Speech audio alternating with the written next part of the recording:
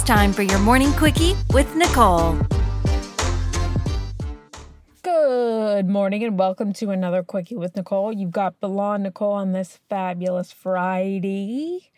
Today I am going to talk about, I'm going to say it's gender neutral clothing, but this is way, way more than that. I think this is more of online marketing and catchy marketing and stuff like that.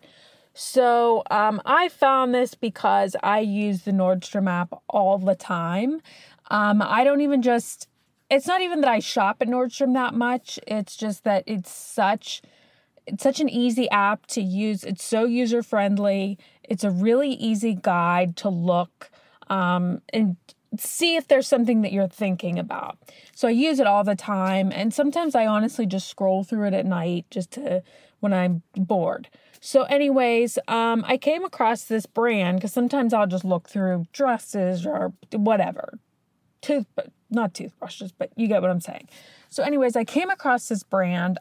You may have heard of, there's a brand called BP, lowercase BP, not British Petroleum. Well, there are a couple lines with this brand, and I even think they do collabs like, what is that? Not Urban Decay, but anyways, Urban something. They're owned by like Anthropologie, whatever. Nonetheless, they have a lot of different lines. So one is BP, Be Proud. Didn't see that particular thing until I was looking at the clothes. I was like, okay, this is whatever cute dress. I always read everything about each item, even if I have no want to buy it. I just do that. So I'm looking because Nordstrom's, it's just great to buy from. It tells you how the sizing fits, not just if it's true or not. You can compare it to other brands as far as sizing. Like if you shop a lot at, say, J. Crew or Banana Republic, whatever, it really helps you find your size so you can actually buy something and not have to return it.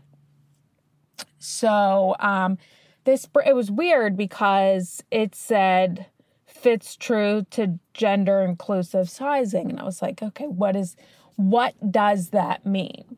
So I did a little bit of investigating and found out that this is a gender inclusive brand mostly for trans people. So the sizing is based off of men's clothing, but they're female presenting items of clothes. So like dresses and feminine stuff, which is fine. But when you're shopping online, it's hard. Like when it was in the women's section initially, like you're looking through women's clothes, and if you saw that and you didn't look at everything and then you get it and you're like, this isn't a size medium.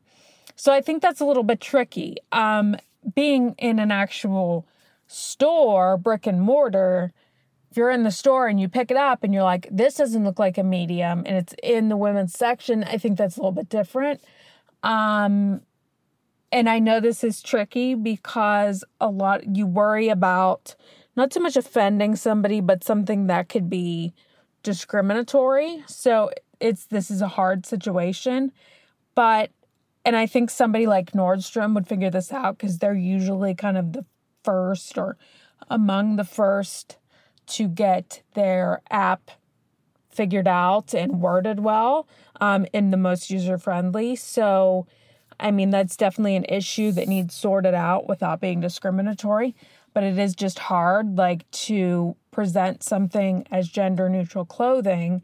And when somebody's shopping online, you rely on the site telling you how to size it. Like when you just say it's gender inclusive, as far as measurements, what does that mean? Because a traditionally women's size garment is shaped completely differently than a traditional men's size garment. So, they really just need to put measurements on the clothes. I don't know. But, I get that they're trying to be inclusive and all that, and that's great. But, you can't just confuse people like that. It's not an easy way to shop online. But, hopefully they get their stuff figured out so people could get the right size clothes to their door. Thank you guys for tuning in with this Quickie with Nicole, and have yourself a good weekend. Bye-bye.